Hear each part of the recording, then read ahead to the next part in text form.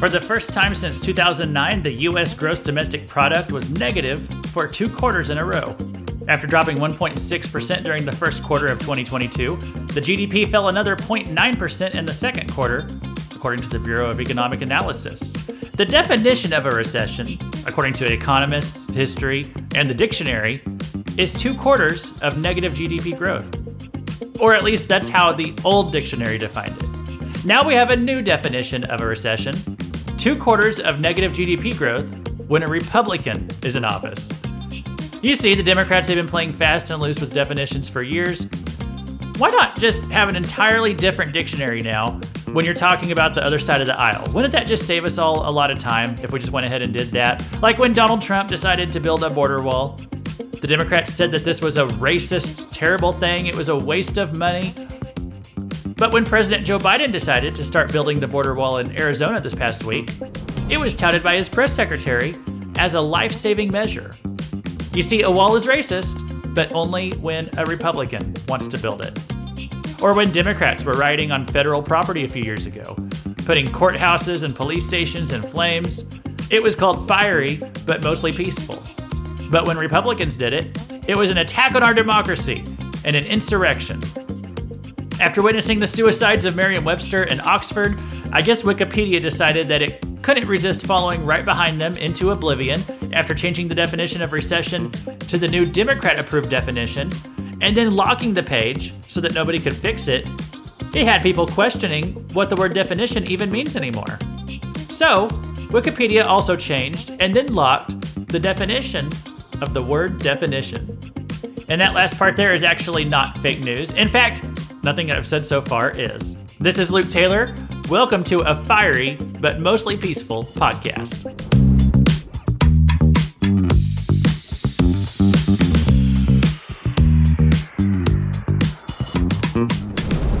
Welcome to Fake News, a fiery but mostly peaceful podcast where we dismantle the media misinformation that floods our news feeds all week long. You see, the media tries to mislead you literally every day.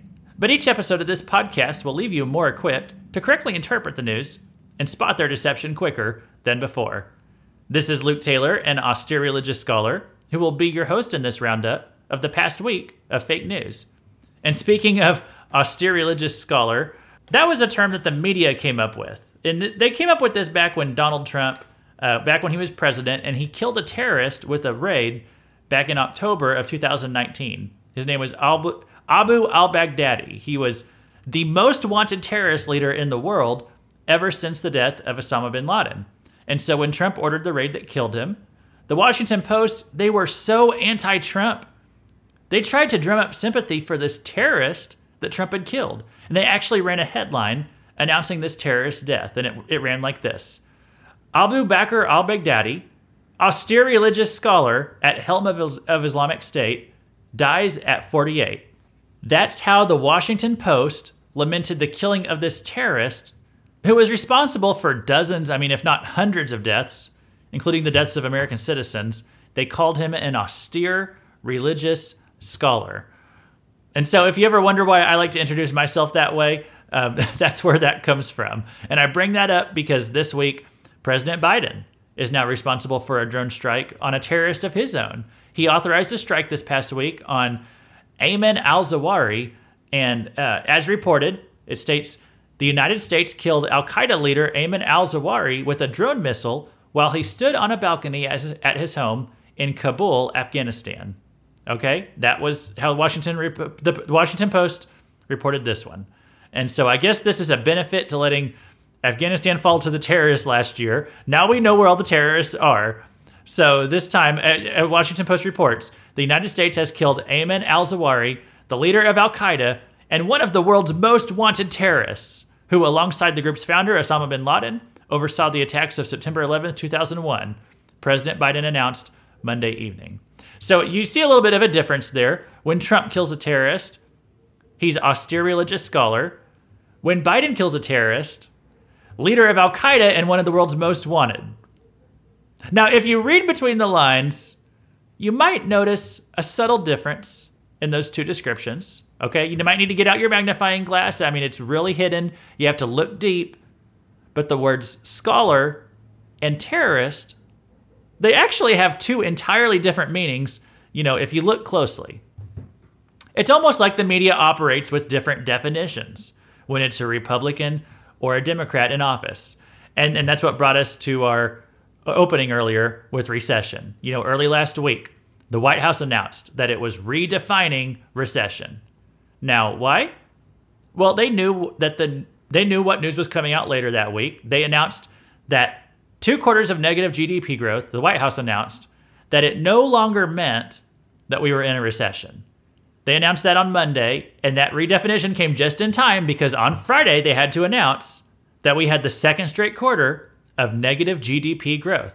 If things are going so great, though, then why is it the White House officials are trying to redefine recession? No, we're not redefining recession. If we all understand a recession to be 2 consecutive quarters of negative GDP growth in a row, and then you have White House officials come up here to say, no, that's not what a recession is. It's something else. How is that not redefining recession? Because that's not the definition. That is not the definition. Brian Deese said in 2008, of course, economists have a technical definition, which is of a recession, which is 2 consecutive quarters of negative growth. I can tell you this. Yesterday he said 2 negative quarters of GDP growth is not the technical definition of a recession. It is What not. changed? It is not. Why did he say that It was? is not. I can What's the I can difference other speak than who the to president I can speak to what he said yesterday in front of all of you, which is the last thing that you just repeated. There are many factors. There are many factors, economic factors and indicators to consider, and I will say that the textbook definition of recession is not 2 negative quarters of GDP. And so the media lackeys, predictably, they couldn't be more excited to announce that even though we've had 2 quarters of negative GDP growth in a row, we were not in a recession. I got these headlines on my phone right as they came in, okay? Let me read the Fox one first, because at least Fox was a little bit more honest this time, as they generally are. Breaking news, U.S. in a recession as GDP contracts for 2nd consecutive quarter. Okay, factually true. Here's how CNN and many other outlets reported this. The U.S. economy shrinks for a 2nd quarter in a row, fueling recession fears. So CNN reports it as, this, the fact that we're in a recession, this is fueling recession fears. They don't want to outright tell you that, yes, we are actually in a recession. They just want you to know it's fueling the fears. So at least Fox was more straightforward about this. The media was really quick to try to tell us that the bad news about the economy, it is not actually evidence of a recession, even though it meets the definition of a recession. But this bad news about the economy is actually good news about the economy. And why? Well, because we have a Democrat in office. All signs are that this is a strong economy, and the probability of a recession within the next year is not particularly elevated. It's a strong economy, and nothing about it suggests that it's close to or vulnerable to a recession. I don't expect a recession. No one is predicting a recession now. We are not expecting that we are already in a recession. In fact, the guts and the bones of this economy remain strong. These are not the marks of an economy in recession. Right now, we don't see a recession. Right now, we're not in a recession right now. This is not an economy that's in recession. Not only is a recession not inevitable, but I think that a lot of people are underestimating those strengths and the resilience of the American economy. We have a strong labor market, which you don't normally see in a recession. I think what we have been able to determine just from the evidence of our own eyes of what we've observed over the past couple of years, liberal and progressive economic policy doesn't work because it's out of touch with human nature. It's out of touch with reality.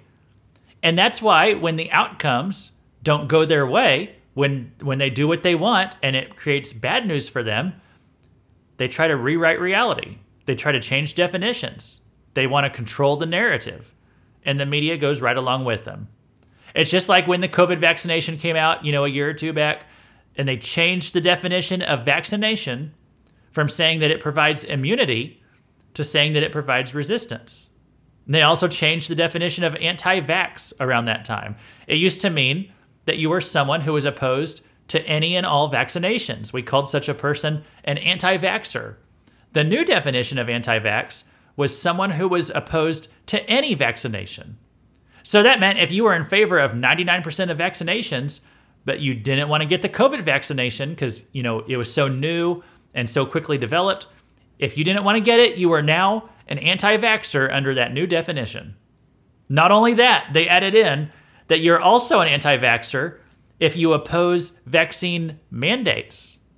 Not just opposing vaccines, but opposing legal policy that forces you to get a certain vaccination. If you are against that, you are now an anti-vaxxer. That means you could go out and get all the vaccines that are out there, including the COVID vaccine, and you can be in favor of other people getting the COVID vaccine and totally support getting any and all vaccinations. But if you are not in favor of the government forcing people to get the COVID vax, you are an anti-vaxxer under their new definition. Now you say, that doesn't make any sense. Listen, they don't care if it makes sense. The people out there who are controlling the definitions, they don't care about it making sense. They just want to control you. Okay? And by the way, that was no joke what I said earlier about changing the definition of definition. Okay? A definition used to just be what words mean. Wikipedia actually changed the definition of definition last week. Okay? Here's the new definition of definition. They now say that it's a fluid understanding of meaning. A fluid understanding of meaning. They put in the word fluid because they want to be able to change it anytime they want to. Because fluid means flexible. It's whatever the Democrats want it to be at any given time. Now, of course, it's not that fluid because Wikipedia locked it right after they put in the new definition of definition, that it's a fluid meaning. Then they locked the page from being changed. So, hey, it's fluid, but also now it can't be changed. Now that it says what the Democrats want it to say, or at least what they want it to say this week. Okay, well, speaking of fluids, let's talk about how to get monkeypox. And I'm just going to point out right now, I try to have like a family-friendly program. You know, as I've said before, I'm a Christian, I'm a pastor. I try to keep it clean here. I'm not going to come on and use profanity and stuff like that. But I'm going to let you know that this next story, it might have some PG-13 material in it. Okay, I'm not going to try to say anything graphic. I'm just trying to be honest as I report on this next thing. So I just want to warn you of that in case you have kids around. I try to put the times in the show notes, and this is one of the reasons why. So if you don't like this story or if you don't want to listen to it right now, you can skip ahead to the next story if you want to. That's what the show notes are there for.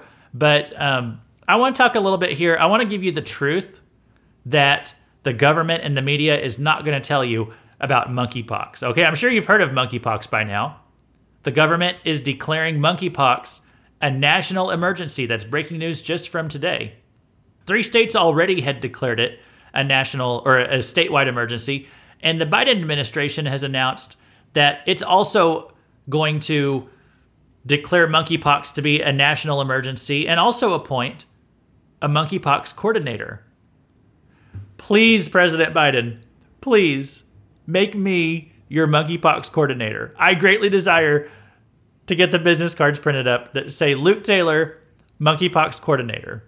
And also, here's a great benefit. If you hire me, you will actually hire someone who's going to tell the truth. Okay, someone who will objectively do a better job handling this outbreak than whoever it is that you actually do pick. Because I will tell people the truth about monkeypox, something that the government, the Democrats, and the media are absolutely not going to tell you about the severity of this outbreak, okay? Monkeypox here's the truth. Here's what you might not want kids to hear. Monkeypox is almost entirely spread through sexual contact between people of the same gender. Okay, it's basically an STD that almost entirely affects gay people. It's kind of like AIDS in that way. Monkeypox is basically the AIDS of a new generation. I don't mean that it acts the same way that AIDS does, but this is our generation's AIDS. This is how it's going to spread for however long it spreads. I don't think it's going to be quite the panic or kill as many people as AIDS did, but it's going to spread in much the same way within much of the same community, okay? I'm not trying to be graphic about this. What I am going to do here is play a clip. It's a little bit more graphic than what I've been saying, but it's also being factual. This is a clip. This actually aired on Fox News. As for monkeypox, I think there's a pretty good rule in life. Don't attend gay orgies. When you look at the New England Journal's report of the 520 orgies they reviewed, Ned, come on, man. It's not about gay. How about not any orgies? Go look at the New England Journal's report that NBC News reported on Friday, in which of the 528 cases they reviewed, 95% were sex between men. Yeah, I think we actually have to have a serious conversation about where this is coming from. When I'm done, Brad, you can talk. Instead of going crazy and declaring a national pandemic when 3,000 people have it right now, it's insane.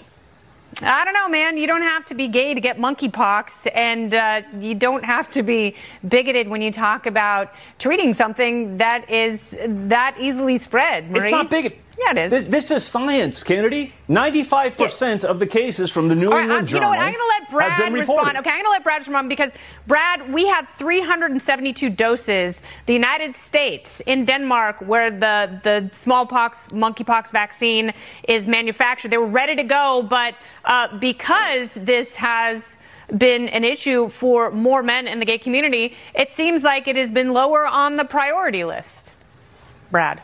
Yeah, look, Ned is right when he says that monkeypox right now is mostly affecting gay men. The problem is that public health-wise, not going to orgies in general is a good policy to not get sexually transmitted diseases. 100%. And so we have to be really careful. We saw with the AIDS crisis, with the HIV crisis, about how certain communities or certain gay people will be stigmatized over something that lots of people do. And we got to be careful about that. And that kind of, I will use the term, bigoted language that makes it seem like the only people that get this are from one group of Americans. Hey, guess what? Gay men also have friends and family members and colleagues, and this is not just transmitted through sexual activity. It's transmitted through close contact. So you don't fight diseases. I'm glad Brad brought up HIV/AIDS. You don't fight diseases by caricaturing the people who get them or who get them at one point in time. So one man provides facts about how monkeypox is spread, and he's told that he's using bigoted language, that facts can be bigoted. Someone else, on there says, hey, it's not just gay people who can get monkeypox. I mean, it's anybody who's going to orgies that could get monkeypox. Well, that's true, I guess. If we want to say straight people do orgies too, that's debatable, I guess. But here's the fact, though. It's almost entirely people in the gay community who are engaging in these orgies of sexual activity and spreading this disease. 95% of the time, that is where it is being spread. And so the reason that Luke Taylor, that I would make a better monkeypox coordinator than whoever President Biden ultimately picks is that I'm willing to actually say that. Okay? The monkeypox cases, they've been traced back to orgies and to these bathhouses or spas that a lot of gay people attend.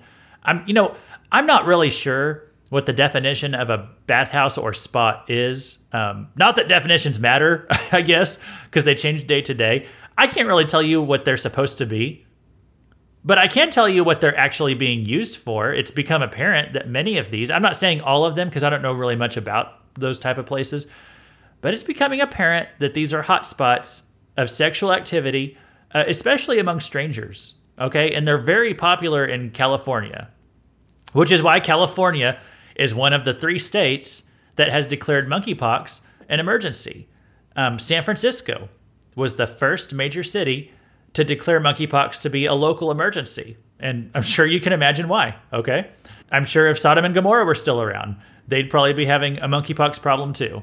CNN reports monkeypox is a pox virus related to smallpox that usually causes pimple or blister-like lesions, as well as flu-like symptoms such as fever, headaches, muscle aches, chills, and respiratory symptoms, according to the CDC. The virus can spread to anyone through close, often skin-to-skin contact, according to the CDC. It's also possible for people to get monkeypox from infected animals. So, to be a little bit more clear, when it says skin-to-skin contact, what they aren't saying is that it's sexual contact of a homosexual nature. They actually say that it can be spread through kissing, but only if you kiss for several hours. Monkeypox is spread through other ways, so generally. So if you get monkeypox, we have some questions for you. And if you get it from an animal, we have questions that I actually don't want to ask you, but you won't get monkeypox from using the same water fountain as someone who has it. You won't get monkeypox from a handshake. There's really just a specific way, one specific activity in which you are likely to contract monkeypox. And so if I were a monkeypox coordinator, what I would probably do is try to shut down these bathhouses and spas, and I would ask the gay community to stop engaging in sexual activity with strangers, at least for a few months, okay, until the threat passes. If you could just have some self-control in that area for a little bit, that seems like a good first step. At least asking, okay? I know we can't probably enforce that, but at least asking, right? Spreading awareness that's how this is spreading. If that sounds a little extreme to you, let me point out that with COVID, they said we had to shut down all of society for a few months. Okay, do you remember 6 weeks to stop the spread? Which I think it started as 2 weeks, and then it became 6 weeks, and then it became 6 months in some places. And that was even when your region wasn't even a hot spot for COVID. They just did it as a precaution. They shut down all of society. They shut down schools, businesses, and churches indefinitely. But then for monkeypox, we know exactly what locations where this is being spread. We know exactly where we need to shut it down, what activities that we should discourage to stop the spread. And yet the government is going to do nothing about it. They won't even say that that's where the problem is. And the Washington Post, of course, is right alongside them in most of the mainstream media. But Washington Post, they put out this tweet just today. Sex is a major driver of the global monkeypox outbreak. But health officials and longtime HIV activists say calls for abstinence don't work. Now, the strategy would work if people would actually do it. If the gay community would actually follow that advice. The problem's not with the strategy. The problem is in the LGBT crowd that for some reason they are saying this themselves, that they cannot be expected to be abstinent and to stop having sexual encounters with strangers. Senator Scott Wiener, which that is his real name. I'm not making a joke here. That's his name. Promoting an upcoming sexual festival in San Francisco. That's where he's a senator from. Okay, a literal senator is promoting an upcoming sexual festival. That's kind of coded language. It's actually one of these meetup sites for all the. It's one of these hotspots for where they're going to have all these gay orgies. Okay, just to be honest, which is what I'm trying to do today. Just tell you the truth. But he's promoting this sexual festival. It's being promoted by a literal senator, Scott Wiener, who's telling people how to still attend it, but without having to worry about monkeypox. He tweets out, awesome San Francisco AIDS Foundation guidance on monkeypox and fun. We can continue to have fun while reducing risk. And you can guess what the word fun means there. This is what he follows up with. Closing bathhouses in the 1980s didn't reduce HIV. It was an epic blunder and pushed people into the shadows. Let's not make that same knee-jerk mistake with monkeypox. Okay? And so as I said, he provided a link right there from the San Francisco AIDS Foundation. All right?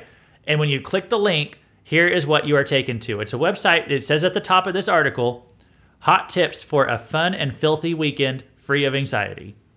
This is what the senator is tweeting out to his constituents in San Francisco, where they're having a monkeypox emergency, and they have this upcoming festival where they're all going to get together.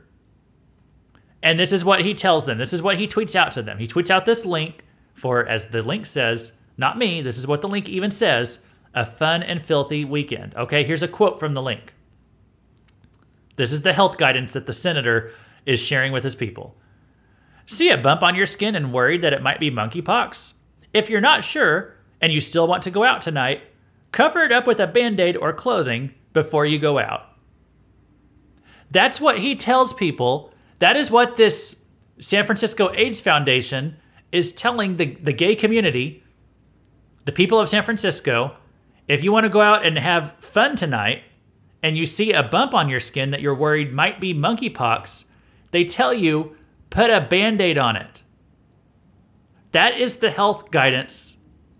If you think you have monkeypox, put a Band-Aid on it and go do, I guess, what you want. That's from a senator from San Francisco, Senator Wiener. Guys, this is not a serious government. They have no real interest in stopping monkeypox. They will not do anything to inhibit gay sexual activity. They're not going to discourage these gay sex parties. When it came to COVID, they shut down churches at the mere threat of the virus. For monkeypox, they're not even going to consider discouraging sexual activity. Now, why is this their policy? I have no idea. I know why Satan would have this policy. I'm not sure why the Democrats also have this policy. But this is not something that society at large has to worry about, despite whatever the Biden administration and their eventual monkeypox coordinator is going to say. This is not a real emergency. It's not going to be COVID all over again. Speaking of COVID all over again, let's pause here for a message from our president. A couple weeks ago, he got COVID, and then a few days later, he got COVID all over again. Actually, let's go back further than that. If we go back to Wednesday, July 13th, while speaking in front of a garbage dump, the president announced that he had cancer. Now, if you think I'm joking so far, I'm being literal here. The president remarked offhandedly while he was speaking in front of a landfill that he had cancer, and people freaked out. And the White House later clarified that he did not have cancer, that he was referring to some cancer cells that he had removed years ago. And then the next day, the president announced that he had COVID. And then a few days later, he announced that he no longer had COVID. And then 4 days after that, he announced that he had COVID again. So this is, I haven't had a program in about a month, so I'm going back a few weeks here, just kind of catching you up on news from the past month. That was the timeline of events. Something really fishy about all that, okay? I've heard of return cases of COVID before. I've never heard of it coming back 4 days later. So it's weird that somebody would say that at all. And it's weirder that of all the people who would say that, it happens to be the person who's president of the United States. I'm suspicious that I feel like there's more to the story here. We may never know what it is. But I'm suspicious that I think there's more to it than that. He seems to be well now, once again. So we'll see if he ends up getting COVID a third time. I noticed that the media, they had a much more tepid response to this president getting COVID than the last one. I remember when Trump got COVID, he was lambasted as irresponsible and reckless. Even Biden himself, as a candidate back then, was just talking about how reckless that Trump was to even get COVID. That it was a moral failure to catch a virus. His reckless personal conduct since his diagnosis, the destabilizing effect it's having on our government is unconscionable. Let's also not forget what Biden himself was saying merely 1 year ago. What he was saying about COVID vaccinations. We're going to pause here for a message from our president, not from this past month, but what he was saying 1 year ago this month. In fact, 1 year to the day before he had his own COVID diagnosis. You're okay. You're not going to get COVID if you have these vaccinations. Yeah. So, in a 1 year span, Biden has been twice vaccinated and twice boosted, and now he's got twice COVID. Okay, now if you'd gotten 4 shots to avoid some kind of sickness, and then you get that sickness anyway, twice, it could call into question the efficacy of that shot. It's too bad that if you even question the effectiveness of the COVID vaccination, you can get suspended on social media. So we're definitely not doing that today. Don't worry. We're not questioning anything. All right, guys, hang around. I've got a special thing today. I'm going to have a guest on the program. So we're going to take a short break, and then I'm going to be joined by my friend, Jarrett Frill.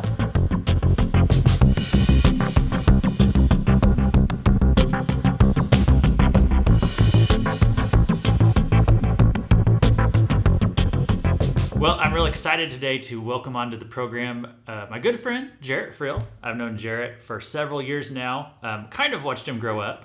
We've been going to the same church for over a decade. So Jarrett is 22 and a community college graduate, high school graduate, and finding his place in the world now, and has also found some interesting things to do with his time the past few years. And I was listening to him tell me about some stuff that he's up to. So I really wanted to bring him on the Fake News podcast and just let him share with you a little bit, because Jarrett always has something interesting to say. So Jarrett, thanks for being on the Fake News podcast with us today. Thanks for having me. Now, you've listened to several episodes of the show. You've been a long-time listener. even though the podcast is not even a year old, but you've been there basically since the beginning. So you're one of our longest fans. And so it's really cool to have you actually be part of the show today. And I hope it's not for the last time. So you are, like we said, you're really into history. That's right. Is that what you got a degree in whenever you went to college? Yeah, that's right. Is a history degree. And you always have so many detailed stories about things that happened a long, long time ago. Like, I'm just always amazed. It's not like you just put down a history book, but you'll start talking about something from history, and it's like, you remember all the details like you just read it 5 minutes ago. It's just amazing how your brain catalogs all that stuff. So it's really impressive. And I was thinking, like, since we talk about current events and a lot of them do connect with things that happened in history, it would be kind of neat to get your take on a few different news stories. But first, I'm talking too much. You were telling me that you volunteer with the Galena. Well, tell me what it's called. It's the Galena Historical Mining Museum in Galena, Kansas. Okay, so Galena, Kansas. That's about like 5 miles from Joplin. And Joplin's where I live, Joplin, Missouri. But we're right on the state line, so you just cross over the state line, and suddenly over there in Kansas, you're in a town called Galena. And so I guess it has a mining history. I mean, I don't really know. It's 5 miles away, but I don't know that much about it. So tell us about the history of Galena. Well, if on the way into Galena, they proudly have signs saying it's the oldest mining town in southeast Kansas. And at the turn of the century, the last century anyways, it was bigger than Joplin and was one of the most prosperous mining camps in the world in terms of the amount of ore. In fact, Galena is another term for lead, and they named the town after that because mostly lead mining, lead and zinc, and that's mostly what they mined there. They didn't just mine; they also had smelters and other industries. They once had a trolley line linking Joplin, Carthage, Webb City, and it went all the way down to Miami, Oklahoma, I believe. Wow. See, I had no idea about any of this stuff, even though I've been living, like I said, just a few miles away for years. But did people come into the what'd you call it again? The Galena Historical Mining Museum. And so people come in and just ask about, do they want a tour of anything, or what do they want to know about? Anything. We're right on Route 66, and a lot of travelers and vacationers, they come through, and a lot of them are older folks, but some younger people too. Mm-hmm. And they come in and they travel Route 66 because they watch Cars or something like that, and they like to get the history of the town. And since we're right there, they stop by when we're open, and we're more than happy to give them tours. And most of them are quite interested. Yeah, I forget. Yeah, so that's right there on Route 66. So that's going to bring in some tourists, and then the people who want to stop and hear about it. Are they often interested because they had like a family member who was, a miner or something like that? I mean, every now and then we get someone who has relatives or lives in Galena, and we get a lot of people from Joplin, so right across the state border. Mm-hmm. They come by, and we get a lot of homeschool kids during school time and in the summertime, and they're really the best ones because they show real interest because they're on a vacation for school, more or less. Not less of a vacation, more of schoolwork. Well, it's a cool little field trip to go see something like that. Yeah, that's why their parents take them there. Yeah, what kind of things do you show them? Oh, we have just about everything. The museum is housed in the original train depot, the passenger depot in Galena, and we have 2 large extra rooms in the back because the depot was too small originally. And we have just a bit of everything in there, not just from Galena, mostly from Galena, but we have some stuff from Joplin and the surrounding areas.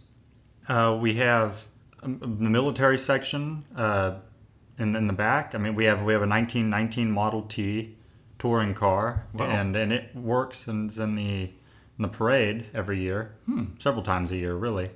And we have several other cars back there that are in operation that we use in the parade. 1930 Ford pickup truck.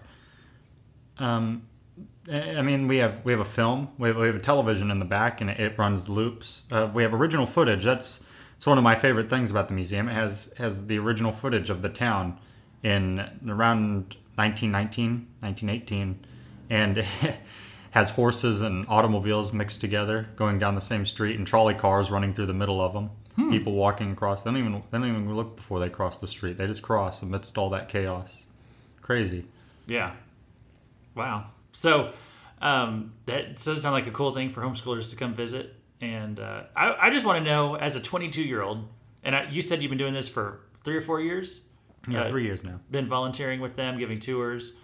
I'm just curious, so probably not a lot of 20-year-olds out there looking to volunteer at a historical museum to give tours and stuff like that. You're not even getting paid, you're just doing it as a volunteer. I mean, literally. So what is it that drew you to that?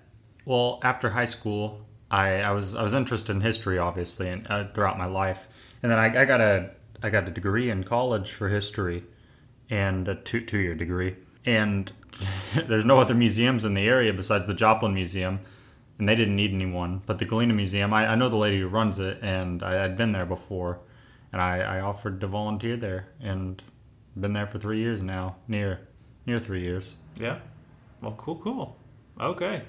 So that's the. You know what? We've been here. Let me tell you what Jarrett and I have been doing. We've been doing a VBS, and it's night 2, and so we spent like the last 3 hours managing little kids, and it's about 9:30 at night, and my brain is tired. So Jarrett, I need you to tell me the name one more time, because there's like 4 words, and that's 3 more words than I can remember right now. Yeah, no, it's the Galena Historical Mining Museum. Okay. It's a long name. Just call it the Galena Museum. All right. The Galena Historical Mining Museum. If you are traveling Route 66 and coming anywhere near Galena, Kansas, you need to stop by and see Jarrett and get a tour, and you won't be disappointed. All right. Hey, Jarrett, can I get you to react to a few different random things? Because one thing I like is talking news with Jarrett, and he always has some interesting takes on things, interesting reactions, and probably could throw out, give us a history lesson on something too. You just never know what he's going to say. So you want me to throw a few things at you? Yeah, go ahead. Okay.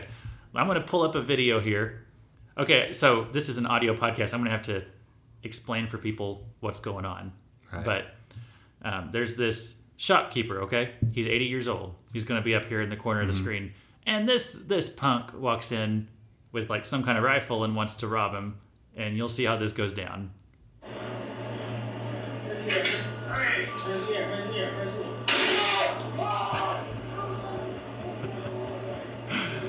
So you saw in about, that was 10 seconds long from the time that he walked in till the time that the shop owner here pulls out a shotgun and blasts him. Well, you do the crime. I mean, you do the time. That guy's going to have quite a bit of pain. Oh, but let me keep playing. So in a second, it's going to switch to the camera outside where his buddies are. Okay? So watch what happens here in a few seconds.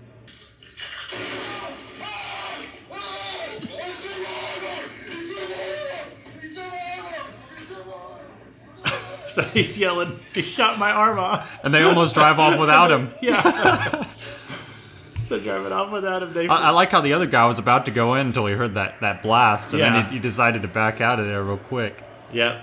So for those of you listening, and you can probably find the video places, the one I found is called 80-Year-Old Store Owner Shoots Robber. So there's actually 3 guys, and the first one walks in and immediately gets shot by this 80-year-old man, and he goes running out. And so the other guys all flip out, and they start trying to drive off and almost leave one of them behind.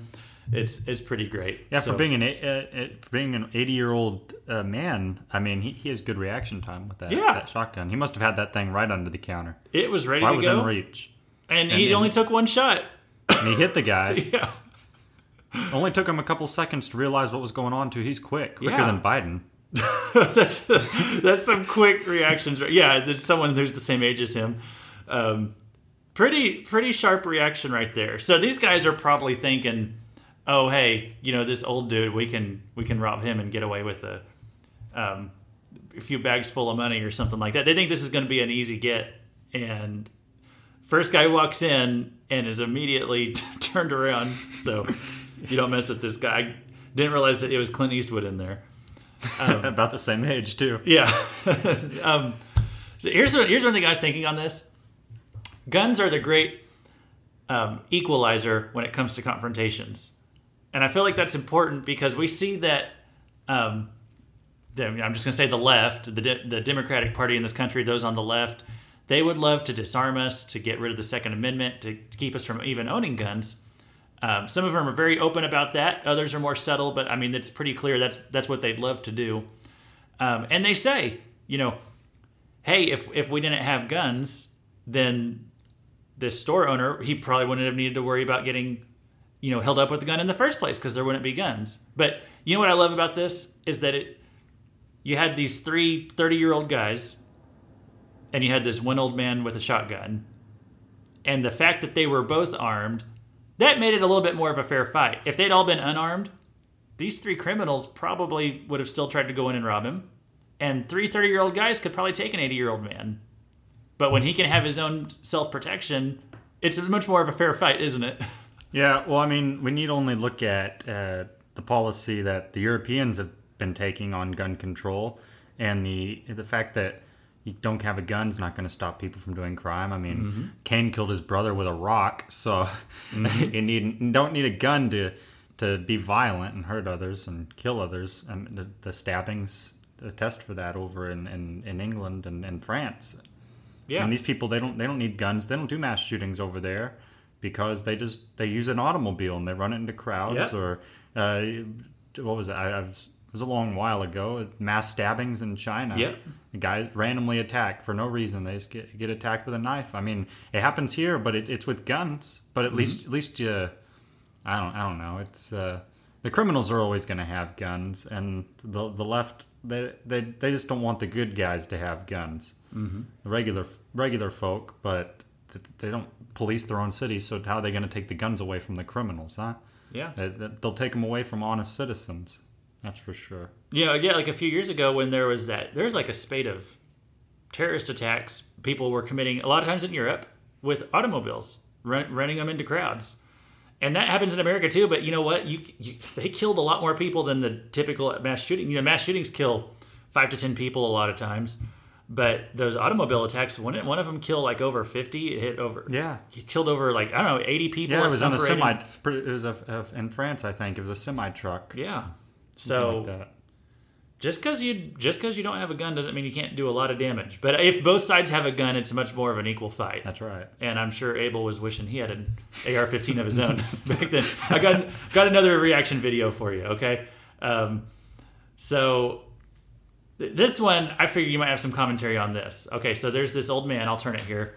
For those of you listening, there's this elderly gentleman, and this is in like London, England, or somewhere in England. Okay, there's an elderly gentleman, and the police are at his house because of an image that he shared on Facebook, and it was something that was anti-transgenderism. He basically, I think he got like the gay pride flag or the transgender pride flag. He shared a picture of it on Facebook, but it was like made into the shape of a swastika. And so some people over there were offended about this. And this is a 30-second clip of when the cops showed up at his house. And so let me just play this.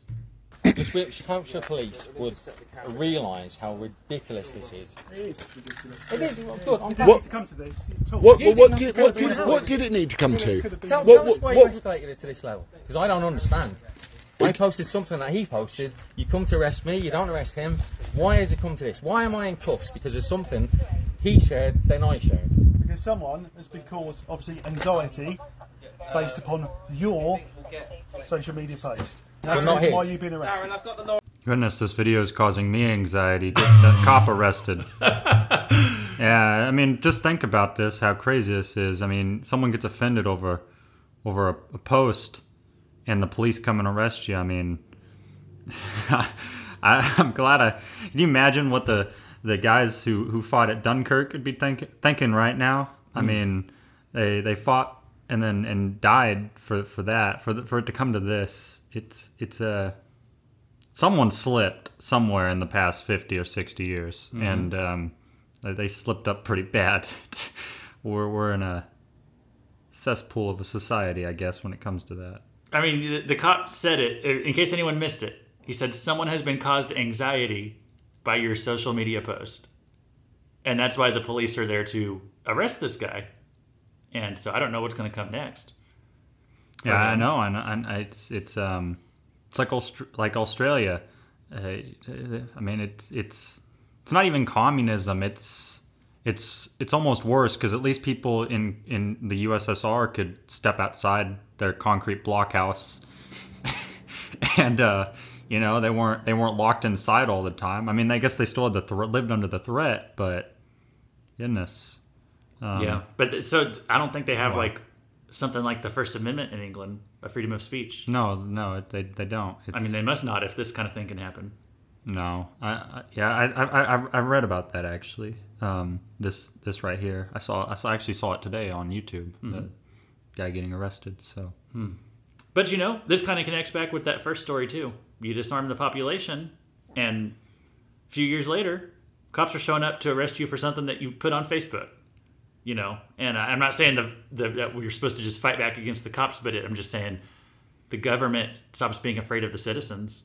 And that's part of the purpose of the Second Amendment in America, is that we kind of keep the government on its toes. We keep the government, we're telling them there's a limit to what you can do to us because we can fight back if we want to. And when you don't have that, look what happens. And I know it's not the cops' fault either, but it's you'd think they'd organize some sort of resistance. I mean, they have power. What is the government going to do? Take the guns away from the cops? Mm-hmm. I mean, I don't know if they even have guns in England, so they might still carry batons and pepper spray. I don't see I don't know. It might be on the other side, but I don't see a gun on this cop's hip. But I mean, the cops are a powerful force, and if enough of them banded together against this idiocracy, mm-hmm. we wouldn't have this. But the cops, they're bowing in because they're afraid for their job when they should realize they're the ones with the power in the end, because they're the ones who have the weapons, the training, and the ability. If they would just stick together, they could resist it. I mean, it's like the military. What are you going to do? I mean, if the politician's against the military and you start disarming them, and the military, if enough of them band together, I mean, they don't have to stand for it. I mean, it's not right, but I mean, there's a time when you got to put your foot down as a decent person, stop being cowardly, and just going with it, because you become part of the problem. That's what and the people resent you for it, because you're the one. Even if you don't agree with it, you're still working for these crooked people, politicians and such, for their agenda. And I mean, sure, you want your job, but there comes job or, I don't know, morals. I mean, as a man or a woman, you need your principles. Yeah, your principles. Yeah, that's the right word. You got to have your principles. And is it worth having your job if you sacrifice your principles? I mean, right. I mean, what even makes you? You're just a stooge at that point. And we need good people in the military and in the police forces. And you see some of the stuff our military is doing lately, that it's like they're trying to run out the good people. Well, let me see. If you're not done making fun of England yet, I got something else I could share with you. Yeah. So let me introduce this story. Okay, so from Now This is reporting this. This is it's really kind of a lefty news source called Now This. They make these little videos, and they usually have kind of a lefty slant. But anyway, so they report that this is let me just read what it says. The real life sport of Quidditch, which I have to stop there. There is a fictional sport of Quidditch from the Harry Potter books, and that's what it's referring to, but I learned this week that there's a real life version of that. So the real life sport of Quidditch, which was inspired by the Harry Potter franchise, has officially changed its name to Quadball. The governing bodies of the sport, U.S. Quidditch and Major League Quidditch, how did I not know about this, are behind the name change and will now be known as U.S. Quadball and Major League Quadball. So the reason they're doing this is Quidditch was this game in the Harry Potter books where the people are flying around on broomsticks and they're trying to catch the golden snitch, right?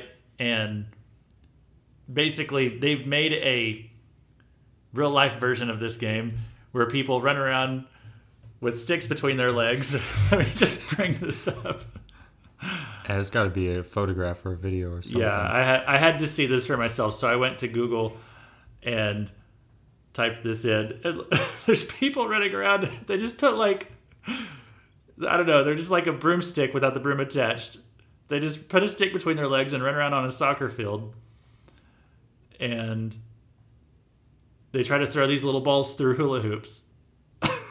I must say the Harry Potter version looks a lot more interesting than this. Ooh, that gets a little rough.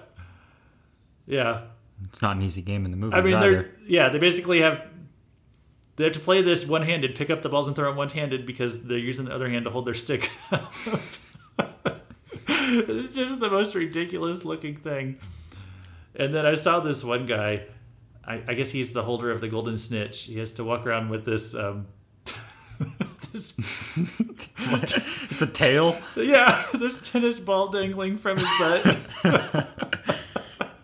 This would be an embarrassing game to play. I know. It's embarrassing to even be watching it. So if you're looking for 2 minutes of entertainment, go Google this. Go look it up on YouTube. It's not satire either. It's no, just this is sad. a real thing. Now let's talk about why they're changing it, okay? Right. I had to stop and just look at why they're making this a sport. They're changing the name because J.K. Rowling, however you say it, she's the writer of the Harry Potter books. And I don't know if you've heard about this, but so she's she's always been a left-winger. She's just this famous author.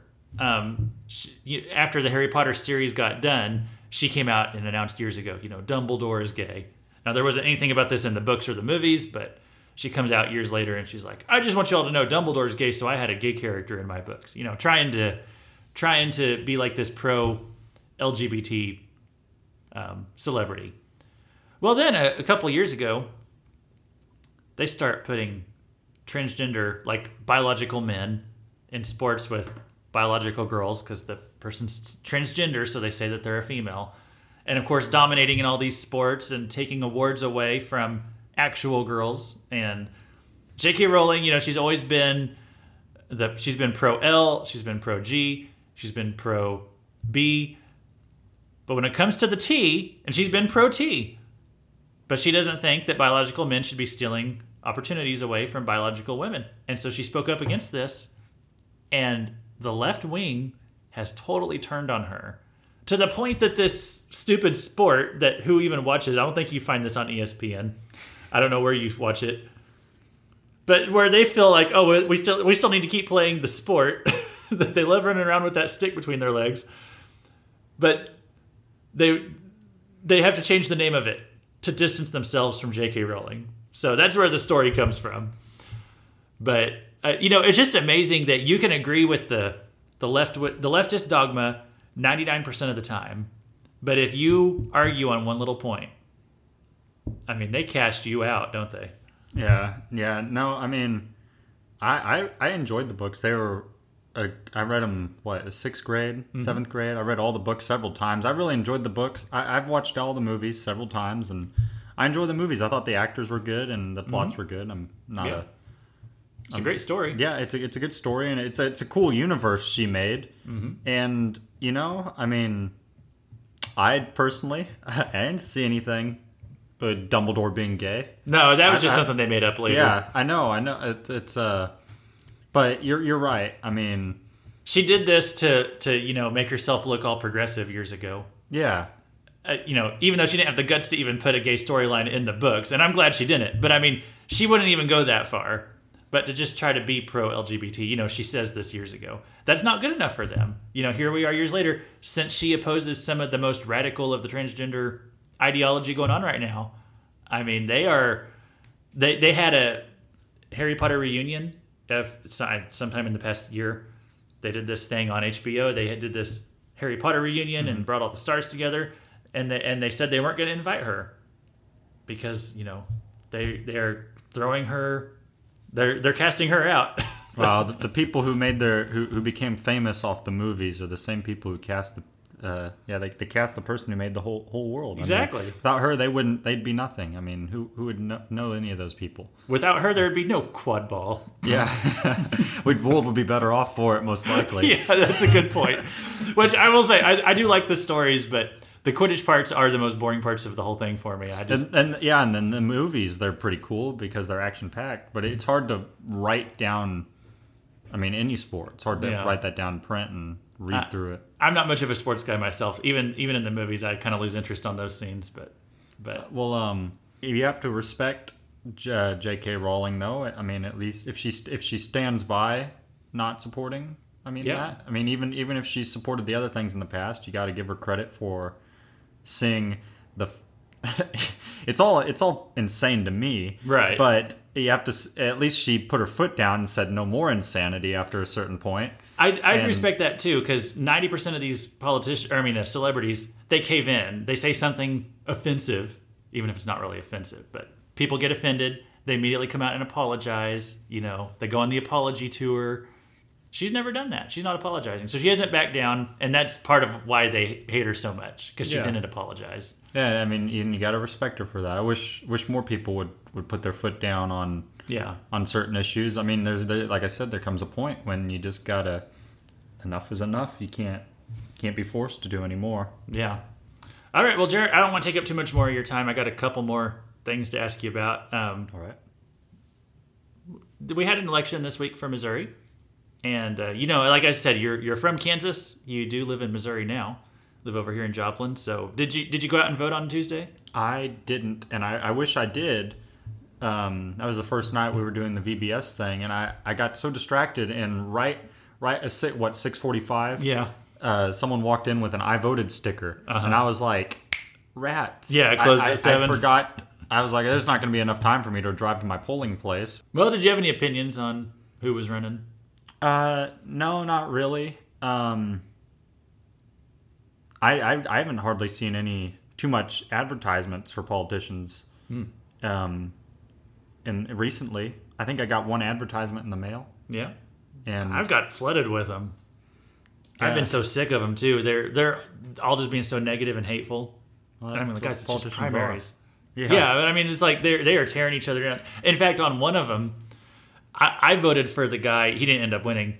I voted for the guy who had got the most negative hate mail things about because I just thought, you know what, if they are going to, because I got some negative ads in the mail. I kept getting about the same guy, and I looked into them, and I found out that they were like not even true. All the hate, or they were very skewed. He looked like he was still a good guy, so I just went ahead and voted for him because I thought, if they're trying so hard to destroy this guy, maybe there's something good about him, because everything I looked into him seemed solid. So one of them I voted for. It was just someone who I got the most hate mail about. But the one I was most excited to see was that Eric Schmidt won for the Senate race. It's just the primary, but he won for that here in Missouri. And I think there were a lot of good candidates in that race, but I really didn't want this one guy, Eric Greitens, to win. I just felt like if he got picked, it was going to be a disaster. So I'm really glad Missouri chose Eric Schmidt. Do you know much about Eric Schmidt or any of that stuff? No, he's the attorney, isn't he? The state attorney. Attorney General? Yeah, Attorney General, that's right. Yeah. Yeah, no, he seems to do what he says, and, he's like conservative. So that's actually nice to have a conservative with a backbone. Right. He's actually standing up to some of this stuff. He put his foot down about how some of the schools were trying to teach the critical race theory, and he basically banned that from the schools. So you can't put that in the textbooks. And when they still tried to anyway, like they tried up in Springfield, he got in on that. He said, no, you can't teach that. So I don't know if he took him to court or what he did, but he made him stop. I mean, I appreciate that. They wasn't just, like you said, he wasn't just giving lip service to it. He actually followed through and stopped them from teaching that. He, on some of the COVID restrictions that were going way overboard, he came out and said the schools, they cannot enforce that all the students have to keep wearing masks. This was like way into the whole pandemic when they knew the masks weren't doing anything and that students were not vectors of transmission. He stepped in and he said, you know what? The schools do not have to enforce that the kids all have to wear masks. And so he put a stop to that. I just appreciate that, like you said, he puts his money where his mouth is. Yeah, most politicians, they don't do that. Yeah, they'll say stuff, they'll say that they oppose it, but they won't actually do anything to stop some of this nonsense. Yeah, I mean, even if they don't vote for it, you're almost voting for it if you don't vote against it. Yeah. I thought I was really happy with how Missouri did on how a lot of the votes went. in the primaries thing this week. Nationally, a few months ago, they were saying the Republicans would easily take the Senate in November. After this week, they've actually changed that forecast. They say it's more likely now that the Democrats keep control of the Senate.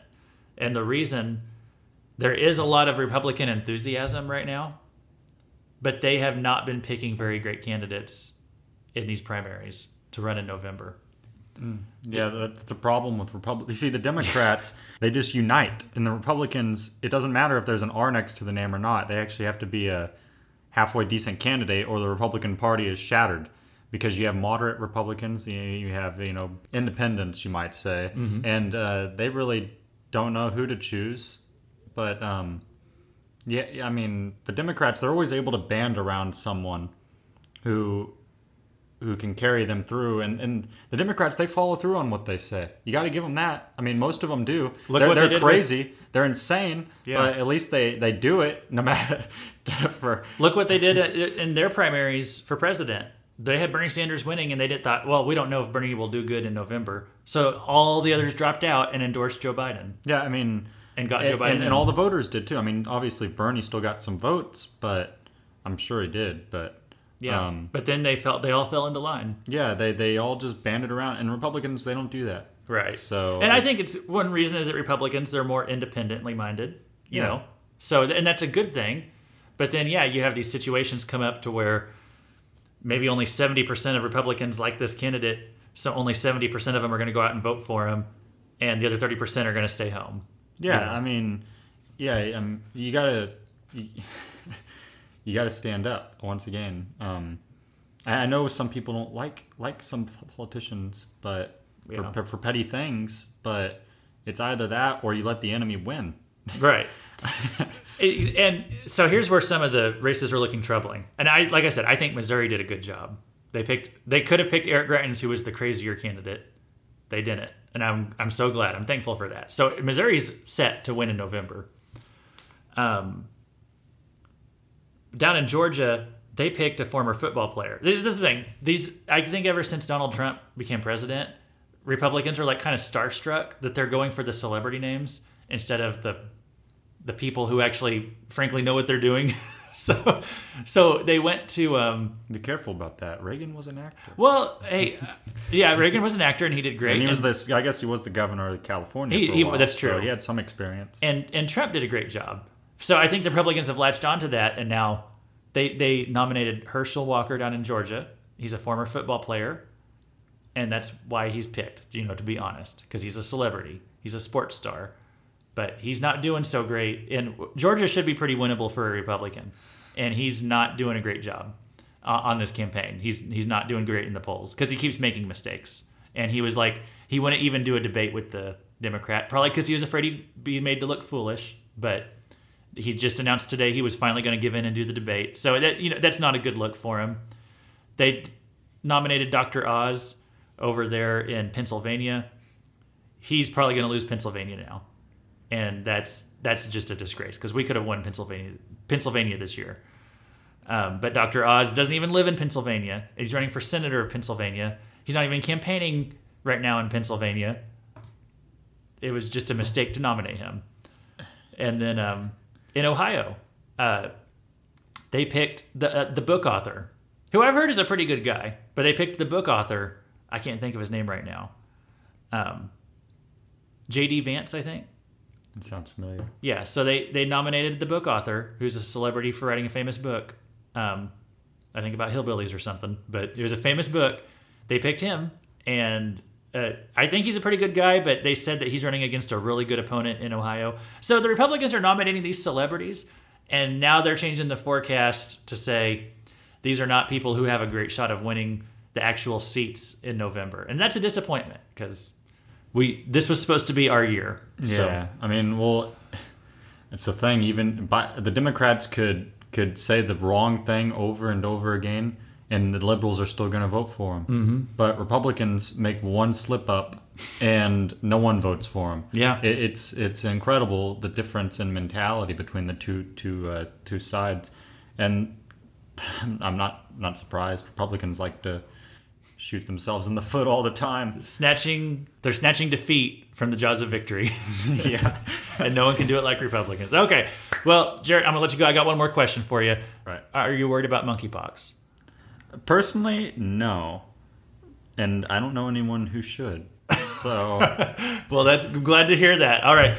Hey, Jared, thanks for being with us. Yeah. Hey, thanks for having me. All right. Next, we're going to go into our one of my favorite segments, What's Racist for this week. Everything is racist! Oh, that was a great segment. I'll have to get Jared on here again sometime, if he's willing. I hope he had a good time, too. All right, so we're going to talk about what's racist for this week. I've got 4 of them for you here. So we'll start off with this. Recessions are racist. I mean, after all, we're already redefining it. Well, the media wants you to know, if you want to go with the old definition of what a recession meant, not only is that old news, also it's racist.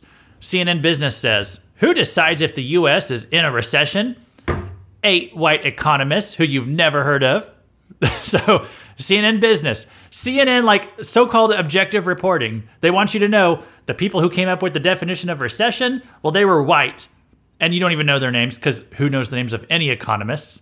Actually, I will say this, the only economist that I know by name actually happens to be a black man, Thomas Sowell. But I bet CNN Business is not interested in what he has to say either. Okay, from several places, ballet is racist. Daily Mail reports a top British dance school has dropped ballet from its auditions after branding it an elitist art form built around white European ideas and body shapes. The Northern School of Contemporary Dance reviewed the dance as part of a wider plan to decolonize the curriculum and consider the impact of race and gender on dance.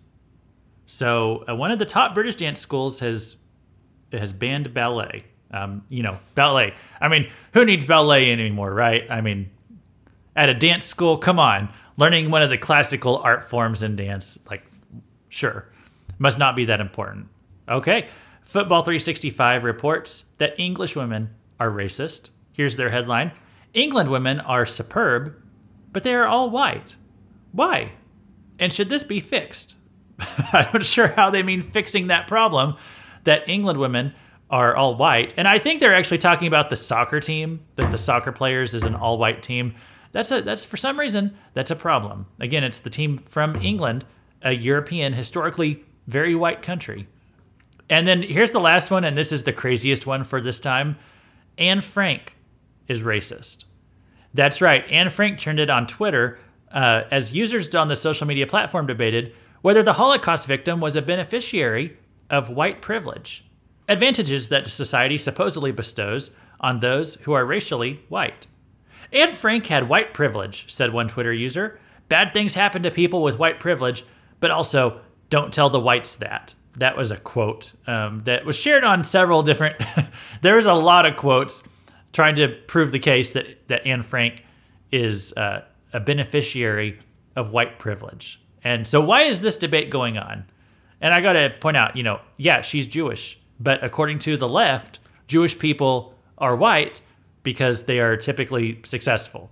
So they get categorized with white people. And therefore, they say Anne Frank was a beneficiary of white privilege. Now, how come leftists can't admit that Anne Frank didn't have white privilege? Well, they won't admit that because doing so would destroy white privilege as a concept. If whites don't always have privilege 100% of the time, then that opens the door to talking about whether every white person in America always has white privilege 100% of the time. If we don't, if there are circumstances where a white person might not necessarily have privilege, then you can't just use the term white privilege as a blanket term for all your problems whenever you want to demonize white people. And so leftism demands that you demonize white people so they can't give up this concept of white privilege. They will even make the case that Anne Frank herself benefited from white privilege. Now, let me say this, because we've kind of talked about some of these subjects before. Let me say something that might be a little shocking. I believe in white privilege. I also believe in black privilege. I believe in male privilege. I believe in female privilege. I believe there are certain things that you can, we might say, get away with in society that depend a lot of times on your skin color or your gender or your age. Okay? If you're a black rapper, you can use the N-word 1,000,000 times, in your songs. Nobody seems to care. They'll buy the songs. You'll get promoted and lauded in Hollywood. Now, if you're a white CEO and you use the word one time, even in trying to be non-offensive about it, just using it mechanically, use it one time, you have to resign from your job. That's what happened to the Papa John's. I think it was Papa John's, their CEO. Papa John himself had to resign because he used the word as an example of something that would be racist, and that was too much. Now, I hesitate to even call using the N-word a privilege because I don't think it's something that anybody should do, ever. But the fact remains, there's some people in society who could get away with using it. And then there's other people who would have their lives ruined if they use it. And that distinguishing factor, that's based on the skin color of the person saying it. When it comes to gender, women can get out of speeding tickets more easily than men. Women usually have nicer bathrooms than men. Women have longer life expectancies. Now, am I just going to sit around and try to figure out all the ways that there are benefits to being a woman and whine about woman privilege? No, I recognize there's benefits to being a man too. So I'm not going to live my life blaming people who are different from me in some way for the things I don't have. Second, I want to say this about the whole leftist practice of blaming racism and supremacy and privilege for everything.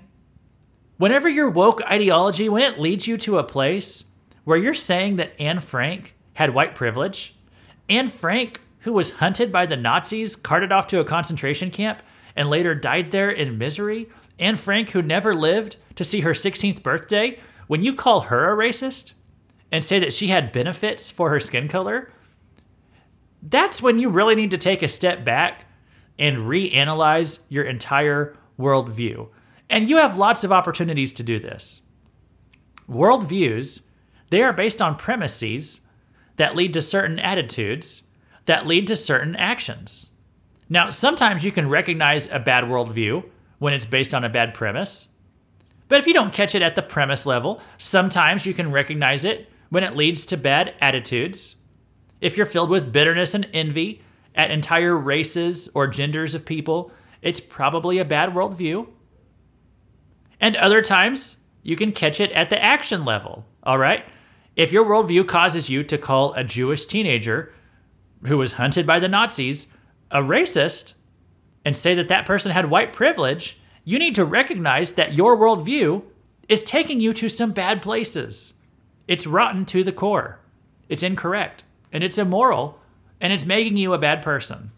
And that's what woke leftism is. It makes people light their own neighborhoods on fire in race riots and then calls them fiery but mostly peaceful. It makes people hate the rich and desire their wealth. It makes doctors mutilate the bodies of healthy children because they get declared transgender. And whenever you see all this, you have to stop and take a step back and recognize that your worldview, it's wrong at every level. It has wrong premises, and these lead to bad attitudes, and it's producing these ridiculous and evil outcomes.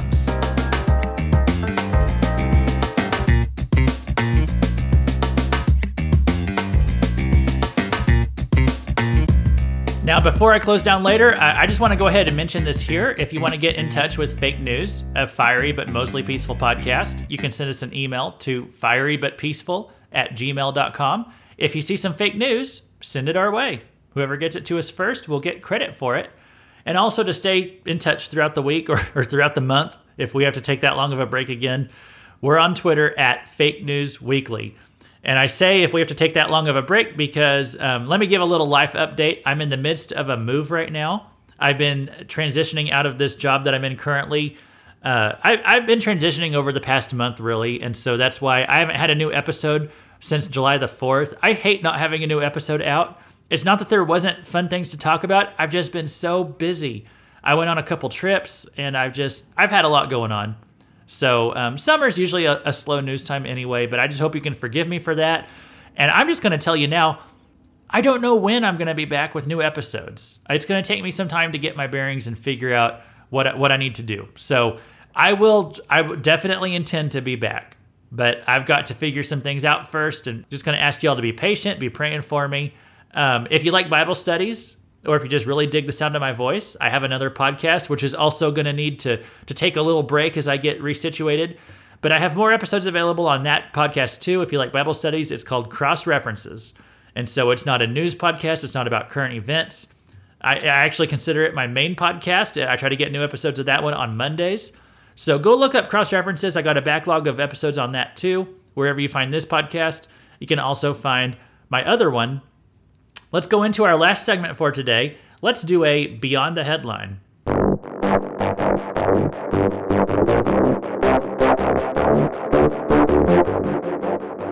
When Donald Trump won the primaries back in 2016, he really had the Christian vote. And I was a little bit surprised by that myself. Among pastors, other candidates on the Republican side, they were leading ahead of Donald Trump. But if you looked at churchgoers at large in the polls that they did, Trump was clearly in the lead, even among churchgoers. So ever since, Democrats, and also segments of the Republicans that we could call the anti-Trump Republicans, they have really fixated on this idea of what they call Christian nationalism. Now, you might say, what is Christian nationalism? Well, it's one of those terms that doesn't have a hard definition. It's just whatever anybody wants it to mean at any given time. Liberals don't want to give it a firm definition, because if they did, then they'd have to defend it and discuss what it actually means. And so it's easier for them to just look at any expression of Christianity that they don't like and just declare it to be Christian nationalism. And that brings us to our news story that we're going to do a Beyond the Headline segment on for this week. It's from CNN. And imposter Christianity is threatening American democracy. So the article opens by describing people at the January 6th, 2021 rally, that one that later turned into a riot at the Capitol. And they do this to imply that there was a toxic mixture of Christianity and politics. And that has been kind of true since the founding of the country.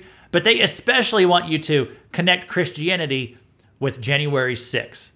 And so they do this to introduce the idea that January 6th was an example of something called Christian nationalism, which we're going to dig into in a few moments. The second paragraph of this piece, it makes a statement about January 6th. They say this: it was what some call a Christian revolt. Now, when I read that sentence in the piece, that some call this a Christian revolt, I'm like, who is calling it a Christian revolt? So I click on the link that they put, and they link to Washington Post. So basically what we have here is that the liberal media has declared January 6th a Christian movement. And then later they clutch their pearls over it and say, well, people are saying it's a Christian movement. When they say that, they mean themselves. They are calling it that themselves and then reporting on their own opinion to say, well, actually, it was not just an insurrection, it was a Christian revolt. So let me keep reading the article here. The insurrection marked the first time many Americans realized that the U.S. is facing a burgeoning white Christian nationalist movement. This movement uses Christian language to cloak sexism and hostility to black people and non-white immigrants in its quest to create a white Christian America. I mean, there's so many things we could say about that paragraph. First of all, January 6th, it was not an insurrection. I got to keep saying that because the liberal media thinks that if they just say something enough times, that's going to make it true. It's not a true statement. It's not an insurrection. That's not even an opinion-based statement. Calling January 6th an insurrection is just factually wrong. And that's why CNN keeps saying it. Now, notice here that it says Christian nationalism uses Christian language to cloak hostility to non-white people, and that it desires a white Christian America. Look for them to make zero efforts to defend that statement. They're just going to assert that January 6th had something to do with this, and they will never back that statement up. So what does Christian nationalism mean? Well, on its surface, it sounds like it's saying that you want your country to be a Christian nation. Like if being a nationalist means that you want to put your country first, I guess a Christian nationalist is somebody who wants Christian values put first in their country. But when I think of it like that, isn't that every Christian? I mean, what kind of Christian out there is saying, well, I believe in God and the Bible and that Christian values are best, but I just want to follow some other belief system whenever it comes to how my country operates. You know, if someone said that, it doesn't really make sense. So I don't know if that's what Christian nationalism is supposed to mean. Does Christian nationalism mean that you want to force everybody in your country to identify as a Christian? Well, I don't want that. I don't think anybody wants that. So it's just a term that could be used in a bunch of different ways. And the way that someone feels about it, it just depends on what way that the phrase is being used. And so anytime somebody wants to talk about Christian nationalism, what you need to first do is make them define it. Define what they mean when they say the phrase Christian nationalism. And most of the time, people are not going to want to do that. Now, the CNN piece, it's going to give what it says are the 3 identifiers of Christian nationalism. But let's go through them, because these identifiers, they don't actually even give you a hard definition of what Christian nationalism is. So it says, number 1 is a belief that the U.S. was founded as a Christian nation. And here's how it describes that belief. It says, erasing the line separating piety from politics is a key characteristic of white Christian nationalism. Many want to reduce or erase the separation of church and state, say those who study the movement. So here's my problem with that accusation. This idea that we shouldn't say the U.S. is a Christian nation because that erodes the line of separation between church and state. My problem with that as an accusation, it's only ever leveled against one side of the political aisle. It's only ever leveled against the Republican or the conservative side. When a right-leaning person cites their Christian belief for the basis of their opinion on something, and even many times when they don't cite it, what we're told is that we have a problem with separation of church and state, that we can't use the Bible as a basis for our laws. But when you see a Democrat go out who claims to be a Christian, and they decide to spout off about having open borders, and they love to quote from Leviticus where it says to love the immigrant, they're never told that it's suddenly wrong to erase the line between piety and politics. They aren't accused of being Christian nationalists when they want the Bible to somehow be twisted to promote their policies on immigration. No, this is an attack that's only ever leveled against Republican positions. Okay, you've heard this said for years that when Christians opposed the redefinition of marriage, we were told that America is not a theocracy, that we can't let ourselves be governed by the Bible. But when Barack Obama said that he suddenly supported gay marriage back in 2012, he cited the Bible as the reason he did, quoting from Jesus and citing the Golden Rule.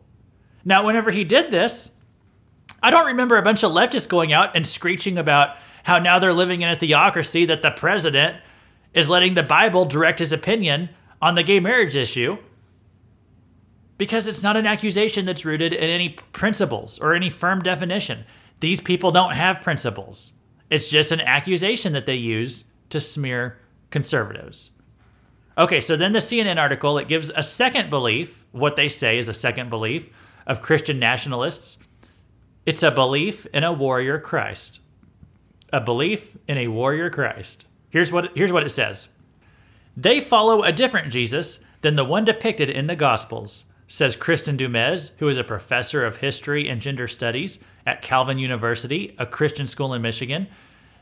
They follow the Jesus depicted, talking about Christian nationalists. It says, they follow the Jesus depicted in the book of Revelation, the warrior with eyes like flames of fire and a robe dipped in blood, who led the armies of heaven on white horses in a final triumphant battle against the forces of the Antichrist. Kristen Dumez is this author, professor. She's famous for writing a book called Jesus and John Wayne, and that's all about how Christians are patriarchal and anti-women and Christian nationalists, and how they've made America this racist, evil place. And Dumez is not a Christian. I mean, she claims to be, but she doesn't hold Christian beliefs. And here's an example right here from her quote. She said, she doesn't believe in the Jesus of the book of Revelation.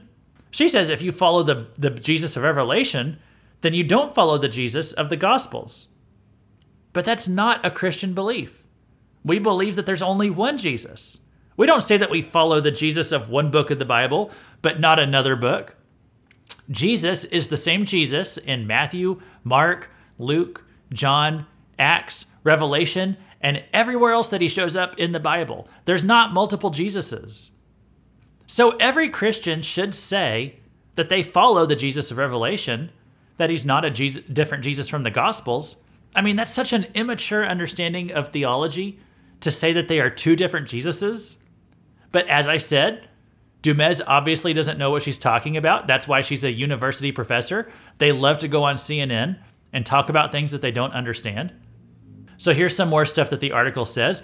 White Christian nationalists have refashioned Jesus into a kick-butt savior who's willing to smite enemies to restore America to a Christian nation by force if necessary, Dumez and others say. While warlike language like putting on the full armor of God has long been common in Christian sermons and hymns, it has largely been interpreted as metaphorical. But many white Christian nationalists take that language literally. Now, I don't think there's any Christians out there taking it literally, okay? The CNN article claims this, but they don't give any examples of white Christian nationalists who take that language literally. They can't give any examples because it doesn't exist. And it's really hard to give examples of something that doesn't exist. Like, if I said, let me give you some examples of honest articles that CNN has written. Well, if I was to stop and do that, this podcast would be exactly 0 seconds longer than however long it actually ends up being, because I can't devote time to giving you examples of things that don't exist. It's impossible. Okay, so here's the third belief of Christian nationalism, according to this piece. A belief that there's such a person as a real American. Like, Christian nationalism, it's this vague thing. This article says that we're going to give you the 3 core beliefs of what it means to be a Christian nationalist. Okay, and here's the third one, that there's such a person as a real American. I mean, that is how CNN puts it. I'm reading you literally what they said. And this is the shortest of all the sections on this CNN piece, because again, they give no examples of any Christian nationalists saying these things. I'd have to look over it all again, but I don't think they even give an example of a single Christian nationalist in the whole piece. They just want you to know Christian nationalism is this like dangerous movement in America, but they can't like name a single person who's in this movement. I don't recall any names anyway. I might have to look again.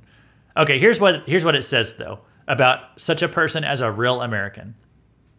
It says, the nation is divided between real Americans and other citizens who don't deserve the same rights, experts on white Christian nationalism say. So it's a charge levied by the experts, the so-called experts on white Christian nationalism, but they don't give one example of someone saying anything like this. It's just a smear. Okay, one of these experts that they're talking to is Philip Gorski. He's a sociologist at Yale University, co-author of a book called The Flag and the Cross, and here's a quote from him. When white Christian nationalists claim an election was stolen, they are reflecting the belief that some votes don't count, he says. It's the idea that we are the people, and our vote should count, and you're not the people, and you don't really deserve to have a voice, Gorski says. It doesn't matter what the voting machines say, because we know that all real Americans voted for Donald Trump. Now, the supposed experts say this about 2020, but what about the 2016 election? You had tons of Democrats claiming for years that Trump stole that election. What about 2000? You had Democrats claiming to this day that Bush stole that election because they only waited for the votes in Florida to be counted 4 times, and that wasn't enough to count all the votes, so all the votes weren't counted, so that election was stolen, according to the Democrats. Listen, after every election, there are sore losers. There's always people claiming that it wasn't fair, that people weren't given a chance, that it was rigged, all that stuff. That's common. But if you say that about elections now, it makes you a Christian nationalist. And this is something that's only levied at the Republicans, because the Democrats won the last election. The next time they lose, you're going to see the Democrats going right back to claiming that it wasn't fair. So just remember that when the leftists decide to slap yet another label on you, half their arguments are them just desperately trying to label you as something to make them think that they win or that they understand you. Just remember that their labels mean nothing. In fact, just wear their labels with pride. I have no problem with being called a Christian nationalist. I mean, I couldn't care less what they want to call me. They can define it however they want. They probably have no firm definition in their mind. It's just something that they want to put on any conservative who reads the Bible and follows Jesus. Because I do follow Jesus, okay? I follow the one from Revelation. I follow the one in the Gospels. And I followed the one who said this: "All authority in heaven and on earth has been given to me.